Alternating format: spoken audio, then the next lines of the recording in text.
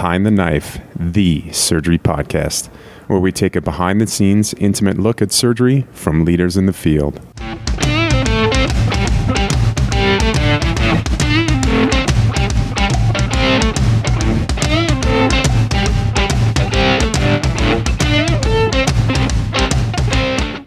Welcome to another episode of Behind the Knife. This is Wu Do and Meghana Kashyap. We are currently at the APSA 50th anniversary meeting, and we have the distinct honor of sitting with Dr. Henry Ford. Dr. Ford is a professor of surgery and dean of the University of Miami Miller School of Medicine. He earned a Bachelor of Arts from Princeton University, followed by his MD from Harvard Medical School. He subsequently completed his general surgery residency at the New York Hospital, followed by a pediatric surgery fellowship at the Children's Hospital of Pittsburgh. He also earned a master's in healthcare administration from the USC in 2009. Dr. Ford, among other numerous titles and honors, is the immediate past president of the American Pediatric Surgical Association, as well as an honorary fellow of the Royal College of Surgeons in England, the highest award. Welcome, Dr. Ford. Well, thank you. It's really an honor for me to be able to talk to you this morning and to share a little bit about my path into leadership in American surgery. My hope is that this discussion, this narrative will hopefully inspire others and get them to understand that life is about trying to make the biggest difference possible. And if you continue to focus on the right objectives, there's truly nothing that you cannot accomplish. So let's start. I was born in Haiti, and just before my 14th birthday, my family emigrated to the United States. This was for a multiplicity of reasons, but we'll skip them. It was a little bit of a shock to leave Port-au-Prince to end up in Brooklyn, not speaking English. So the adjustment was quite formidable, but nonetheless, I knew that failure was not an option, as my father always told us. And so I had to quickly make some adjustments to learn the English language, despite some of its challenges. I recall struggling, trying to read The Outsiders, and during my English class, everyone had to read a paragraph, and every time they got up to me, the entire class started laughing because they knew I was about to butcher the English language. But perhaps one of the important take-home messages is that I had a very good and encouraging teacher, which in many ways was an early mentor, if not sponsor. His name was Mr. Stewart. And he said, do not listen to them, just ignore them, just keep trying. Just keep trying. And truly, that's a very key principle, because later on, you say, well, when life gives you a lemon, you make the best lemonade you can. So I kept trying. And then during the summer, I enrolled in an English enrichment course where we had to read a bunch of books and actually just had to act in a Shakespeare play. So I had to have a very steep learning curve and got really much more comfortable with the English language, and especially spoken language. So much so that by the time I returned to school as a sophomore, my English was great. I did as well in English as I was doing in the sciences, ended up in honors English, and so on and so forth. And then the rest is really history. I was blessed to be able to get a full scholarship to Princeton, where, again, I continued to focus on what it is that I could do to help others and perhaps overcome barriers. That's really the best way to say it. And before I left high school, I started to tutor other immigrant families that came in who were having trouble learning English.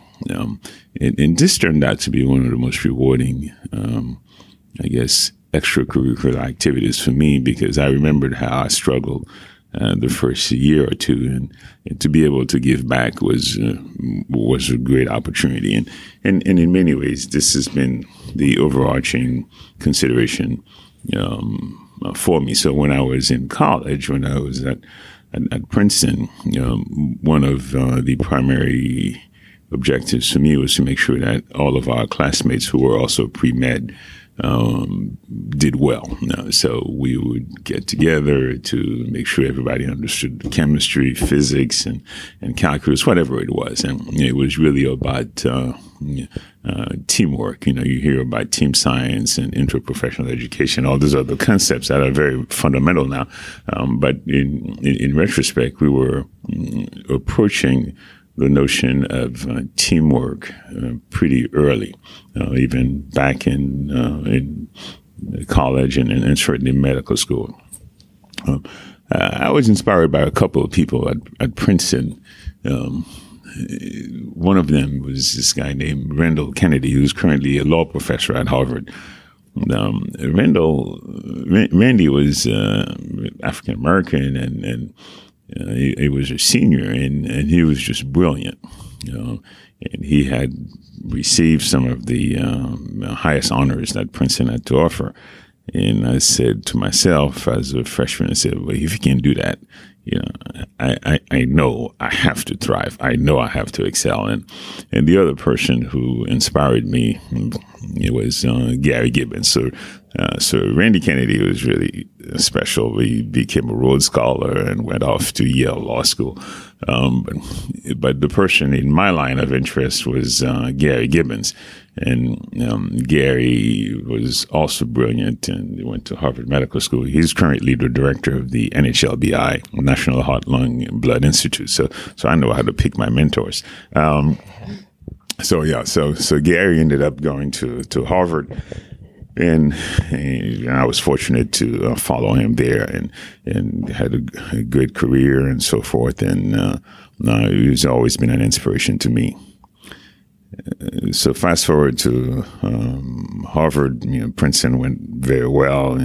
So we get to Harvard, and at that point, I thought I was going to become an internist. By the time my third year came around, I was all set. I was going to go to the Kennedy School of Government to take a year off and get a master's in public policy, and eventually do internal medicine. But then, towards the end of my rotation in my third year, it was almost end of April. Most important people in my life at HMS approached me after a long case. It was a 10-hour case. So someone who had esophageal cancer, and Dr.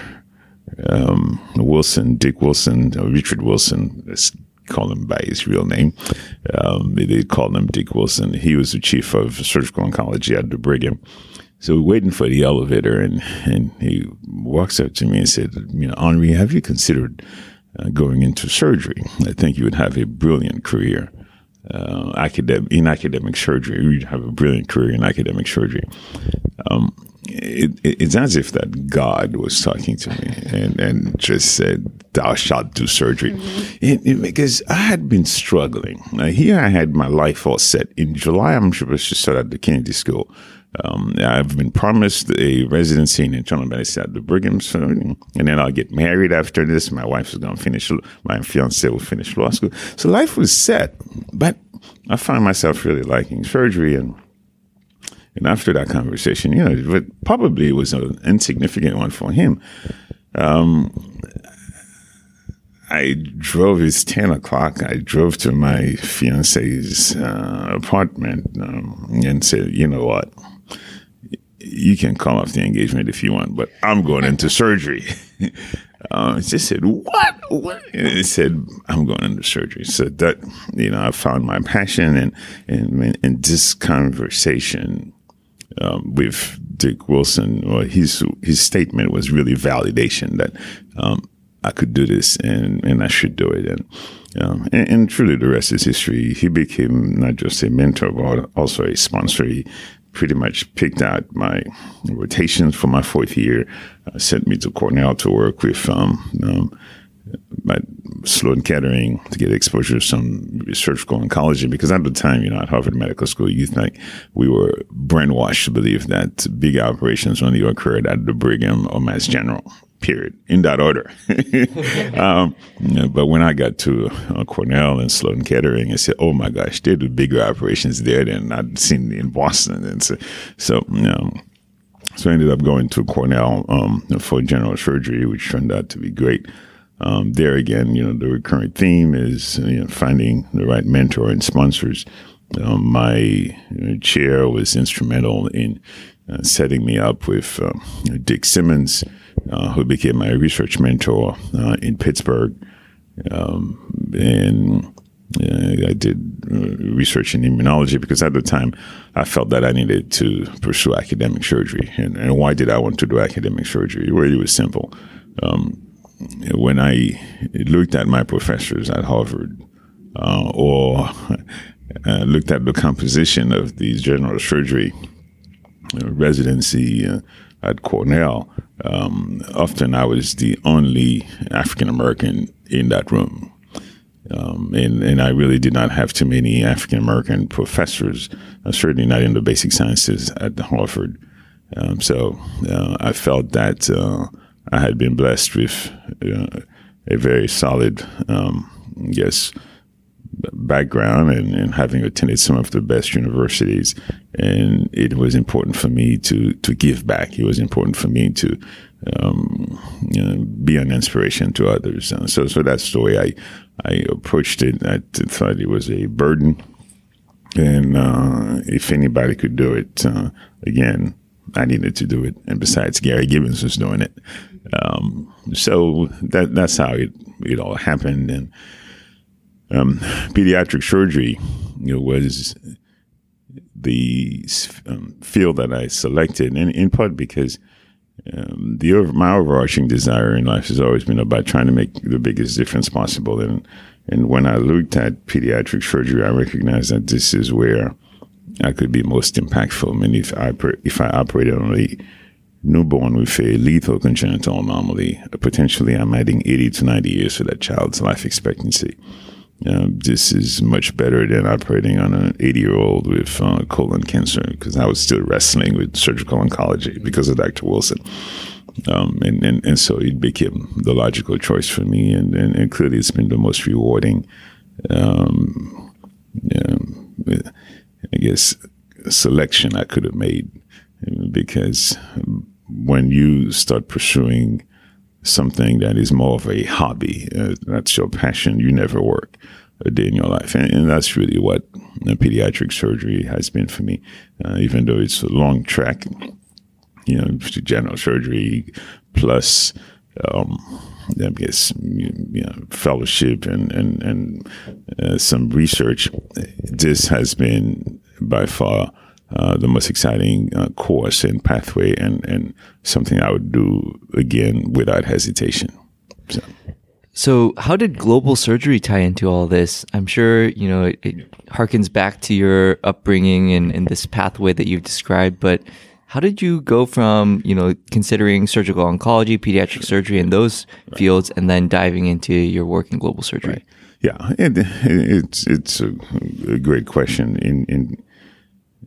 When you're driven by the desire to make the biggest difference possible, it's always the recurring question: what can I do to improve human suffering in where I am, but also in the rest of the world, and how can I be most impactful?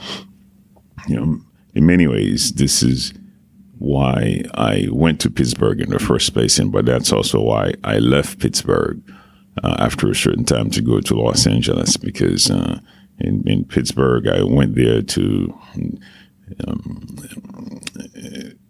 acquire the skills necessary to be as impactful as I could be, and rose through the ranks and became the chief and felt that I had accomplished as much as I could within that context, and got called to go to Los Angeles and chose to leave my comfort zone, in part because I could make a bigger difference serving indigent children in the city of Los Angeles and also be an inspiration to them. So that was what motivated me to do this, because it was no longer about the pursuit of excellence. It was really the quest for significance.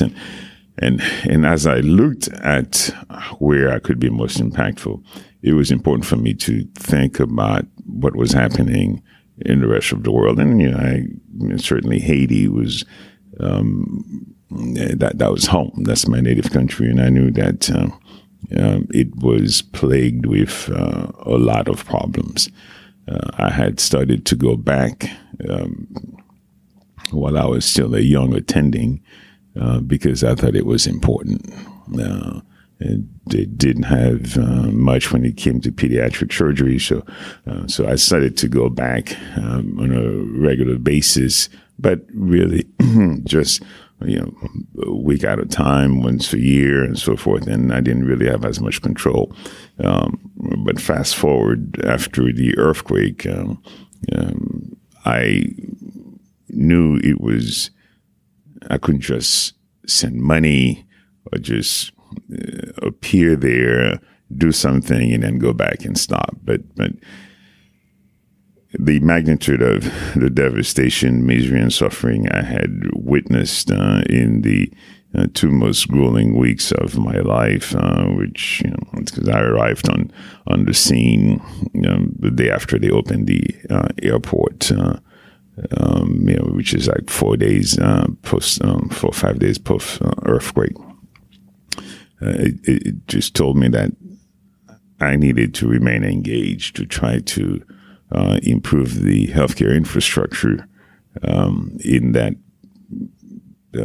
area, in part because had there been one, the number of deaths, close to 300,000, could have been prevented, and the number of people experiencing serious morbidities, including amputations and so forth, again, that would have been much less. So, and that's what it's been. And for me, and I've remained engaged in that aspect because it's an obligation. To whom much is given, much is required, and that's why I will continue to go back, and no matter what the cost is, no matter how difficult it is. So, the key thing you brought up here is building that infrastructure in Haiti, and this is global surgery as a whole. The discussion is, yes, it's helpful to take that 1 week trip, those medical mission trips, but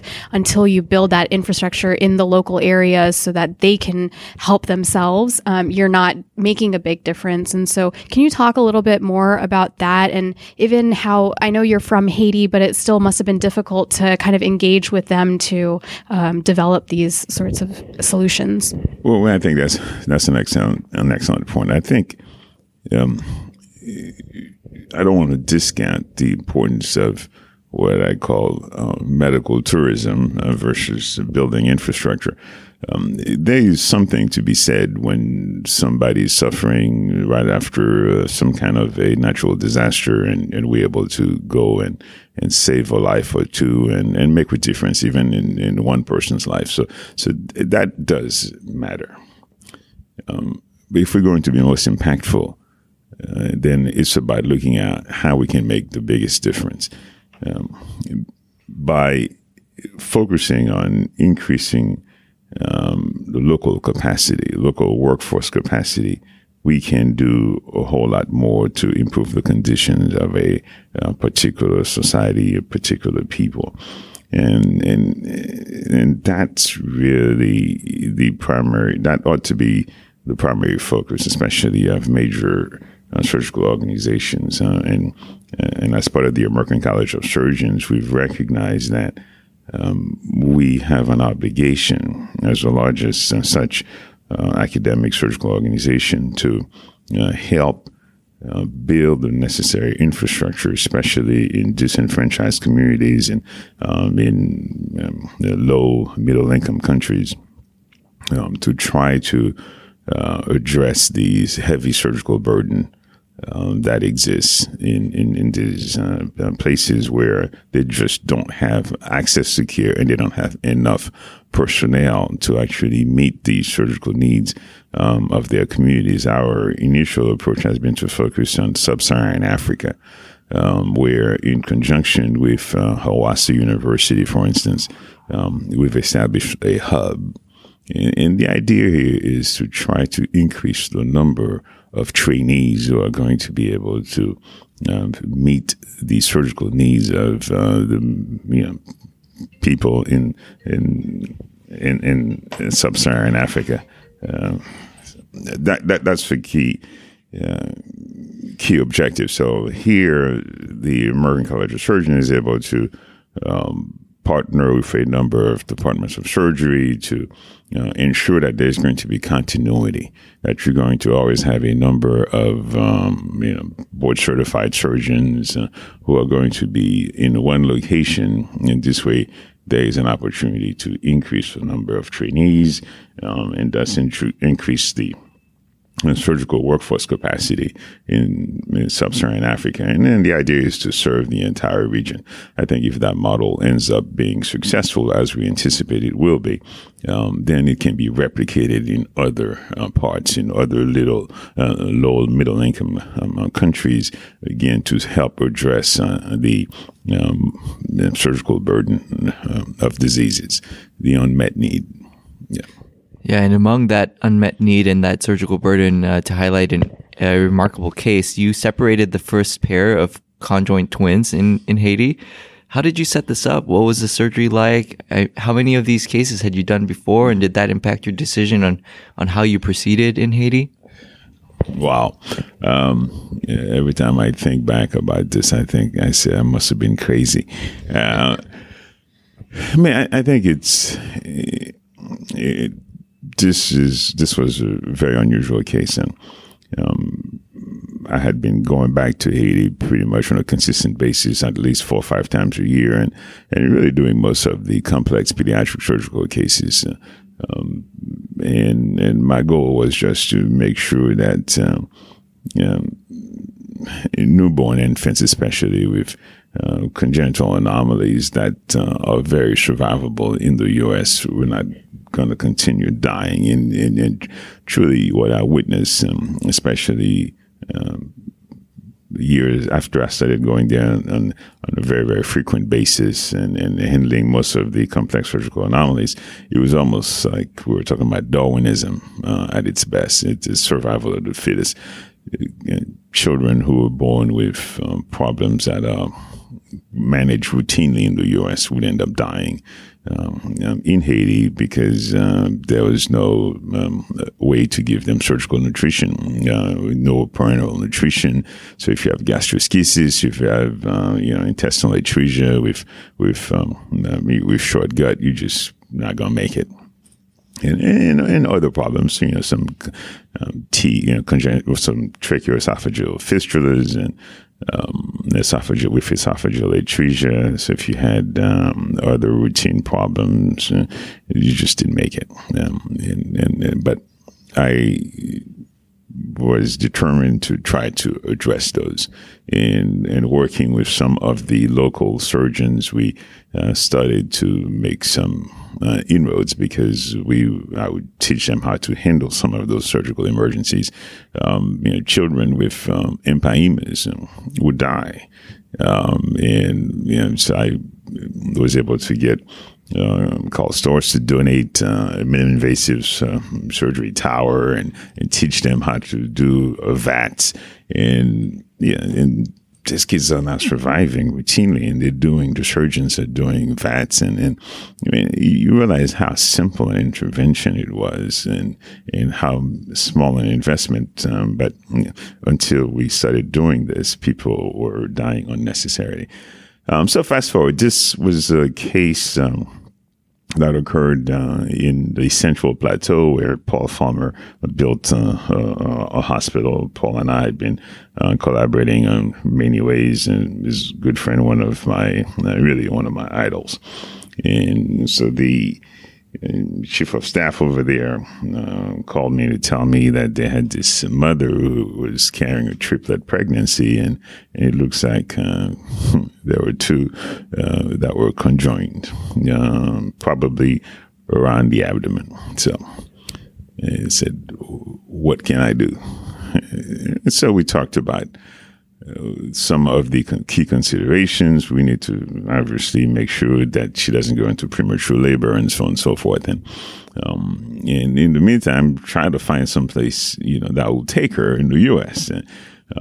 But despite all of our attempts, there was no other place that was willing to accept her, because most of the hospitals were, they were suffering from, donor fatigue. They had given a lot of free care.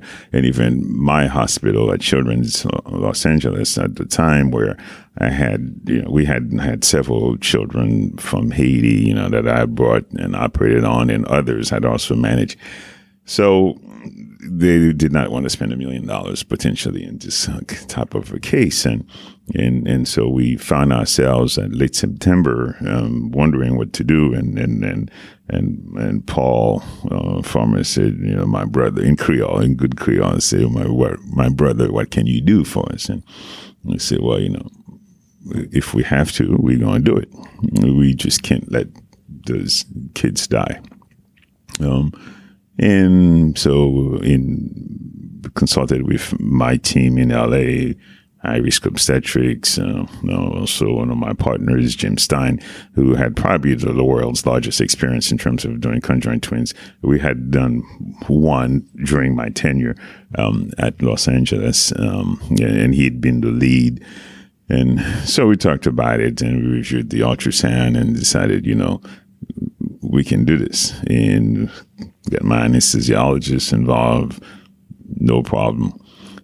So we told Paul, we can put together a team to organize this. And so fortunately, they were able to extend the pregnancy to the point where they delivered after 36 weeks, because the lungs were mature at this point. Because if she had gone into premature labor, the die would have been cast in Haiti. So anyway, so flew down there, and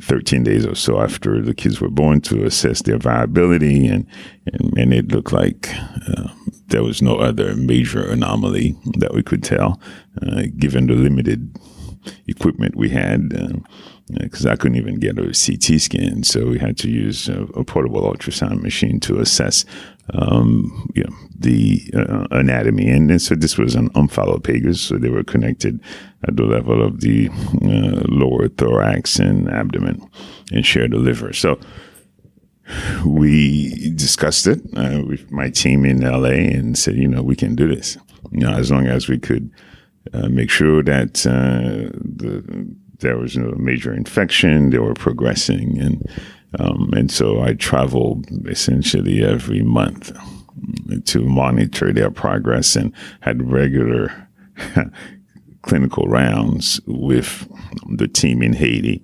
And we had Google documents monitoring daily weights, and just like we would normally do for our patients on the regular wards at Children's Hospital of Los Angeles. So, I had a very good idea all along about how they were progressing. And then we decided, by the time they were 3 months old, that we would do the separation just around the 6 months. Around 6 months of age.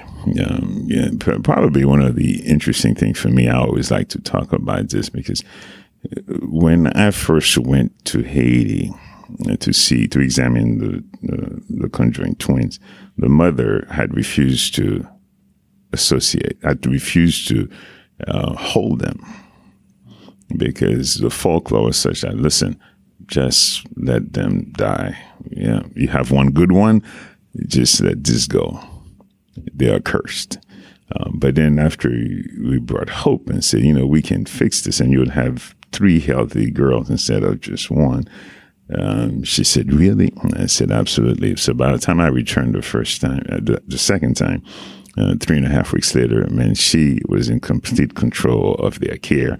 And in fact, she said, Doc, these nurses don't know what they're doing. They're trying to kill my kids. So it was great to see, because that's important.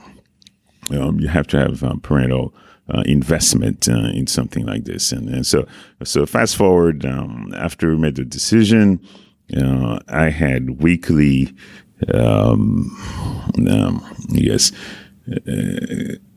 teleconferences to coordinate everything that was going to be done, because separating conjoined twins is more about dotting the I's and the J's and crossing the T's. It's all details. And it was important for everybody to understand what their roles were. So we put together a team of physicians and allied health professionals from Haiti, in addition to the team from LA. We would talk just about every week, monitor the progress of the children. And then I went to Mill Ballet. I went to that place about 3 weeks before to make sure everything was in order to operate there myself, just to try to anticipate the kinks. Anesthesiologist also went down there. And then the team showed up. I think it was about 22nd of May, and I guess it's almost the anniversary. And so we went through a dry run the night before to make sure everybody understood what they were going to do, and also to make sure that the team, Haitian physicians, nurses, anesthesiologists were fully integrated with our team. And then the next day we went and showed up in the operating room, and it was like, a beautiful symphony orchestra that was performing, because there had been great preparation and everything went smoothly. I never envisioned that anything would go wrong,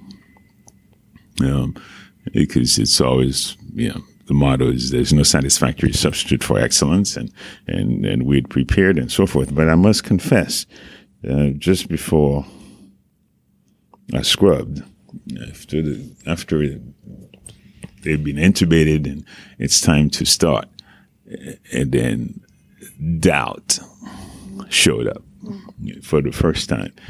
It occurred to me, suppose one doesn't make it, or suppose they both die.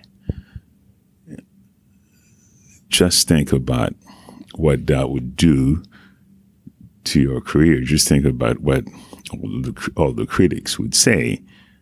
How dare you think that you could pull this off in a resource-poor environment? You must have been just derelict. Anyway, so that veil just came down, and unfortunately it happened then, because there was no turning back. I said, oh well, let's just go do it. But that was literally you could feel my temperature rising. I felt like my blood was boiling. But you know what? Preparation and focus on excellence is really what it's all about. We'd anticipated all the potential complications, including shunting. So right before we started, one of the babies became profoundly tachycardic, whereas the other one was fine. So he started giving blood to the one who was tachycardic. Nothing happened.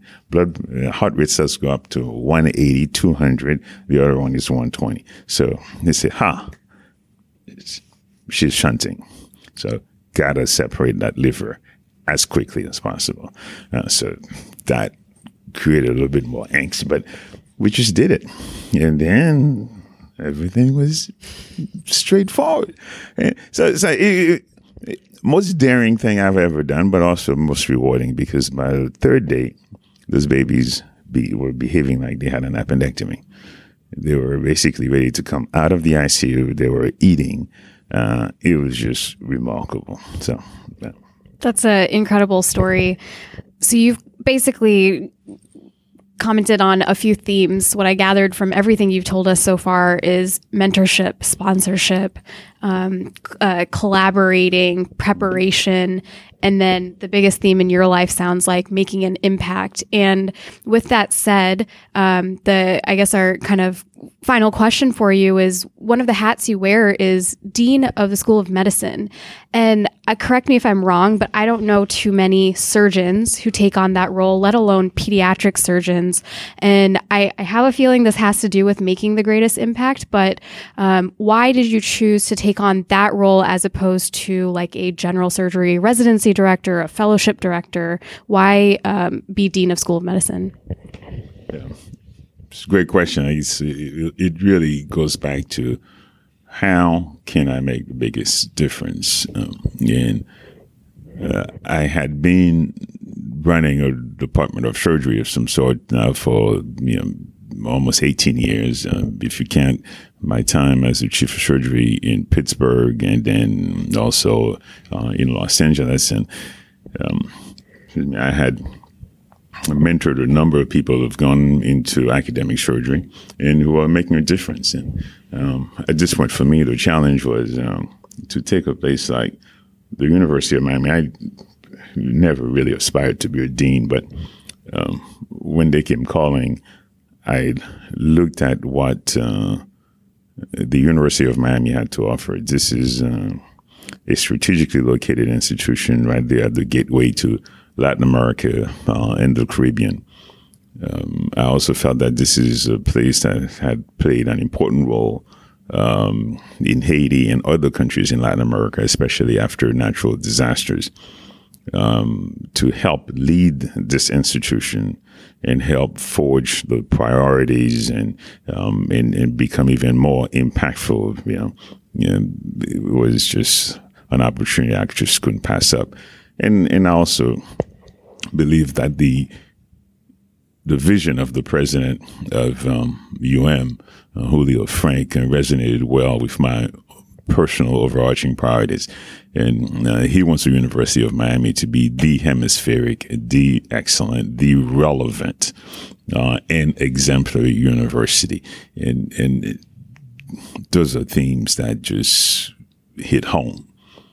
Because if we are the hemispheric university and if we are truly relevant, we are addressing some of the critical problems, developmental problems, healthcare problems that affect not just the people of South Florida and the state of Florida in general, but also our neighboring countries.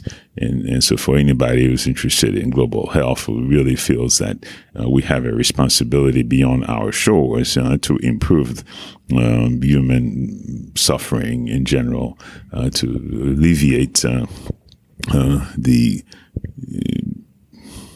conditions of people throughout the world, and that was that's just a dream job, and this is really what it is for me.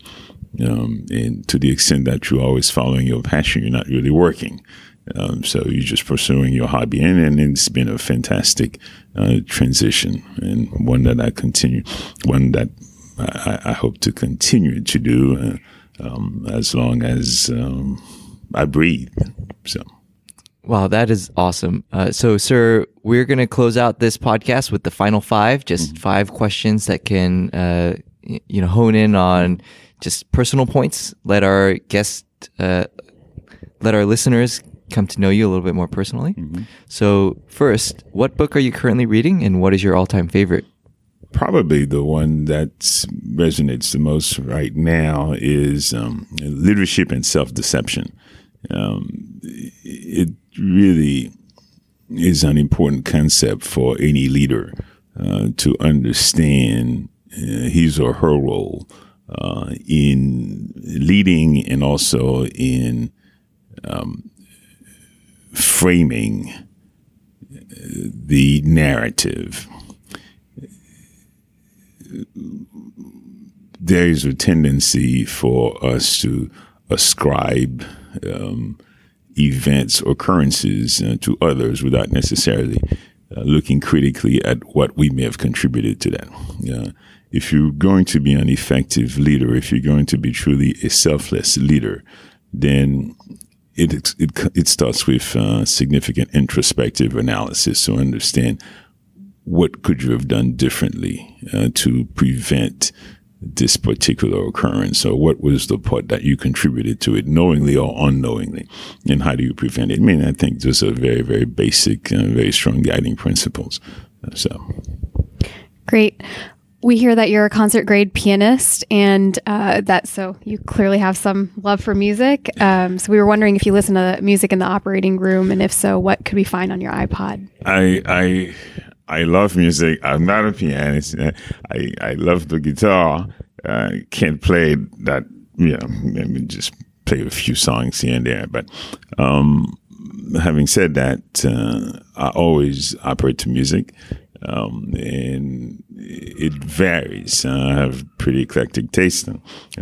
When I'm starting a case, depending on how intricate it is, if it's going to be a delivery section, then we're really listening to at very soft music, smooth jazz at the most. Something that you can hear in the background, relaxes you a little bit and makes you think that you just relaxing at home, although that's far from the truth. But having said that, once I'm beyond the critical parts of the operation, then we want something more upbeat, and it can be anything from some Motown and reggae, compa, soca. It just I call it closing music. So it clearly much more upbeat. But when I'm working at my desk, when I'm in my office, you only hear classical music. That's the only thing that I work to. It's really, really interesting, but I will not listen to classical music when I'm operating. It just doesn't work. But certainly when I'm working in my office, writing an NIH grant, it's all about the classical music. So that's great. So let's take this to sports and activities. If you were to compete in the Olympics, winter or summer, doesn't have to be a sport that you actually play, what event would you love to do? Oh my, that's a tough one. Since I played volleyball, or I tried to play volleyball when I was in college. That's probably, if I had my druthers, that's the one sport I would love to be able to play and be good at. Unfortunately, things have changed. Back in the days, and someone like someone my height could still play, and I could jump a little bit. I could jump a whole lot higher than I can now, but now people playing volleyball, you got to be at least 6'something, 6'6", and it's like playing basketball, and so I don't have a prayer, but I still love the sport. Awesome. So you've traveled a lot. Obviously, you've done global work, but I'm wondering about your favorite vacation spot. Probably Barbados, although we haven't been there in a long time. But that has to be one. That was one of the best vacations that my wife and I had. And but also to close things out, if not medicine, what would you be doing? I would be advocating. I would be most likely in politics, some form of position where I was out there drumming support to improve human suffering. I am pretty convinced, and it's always been one of my passions. From the time I was, in high school, college, and which is why I I thought I was just going to go to the Kennedy School and get a master's in public policy because I really wanted to affect health policy. So I would be doing that. Great. Thank you very much for joining us today. I'm sure our listeners are going to feel the impact of your work. And if they want to follow you, they can find you on Twitter at Henry Ford MD. Thank you very much. Thank you. Until next time, dominate the day.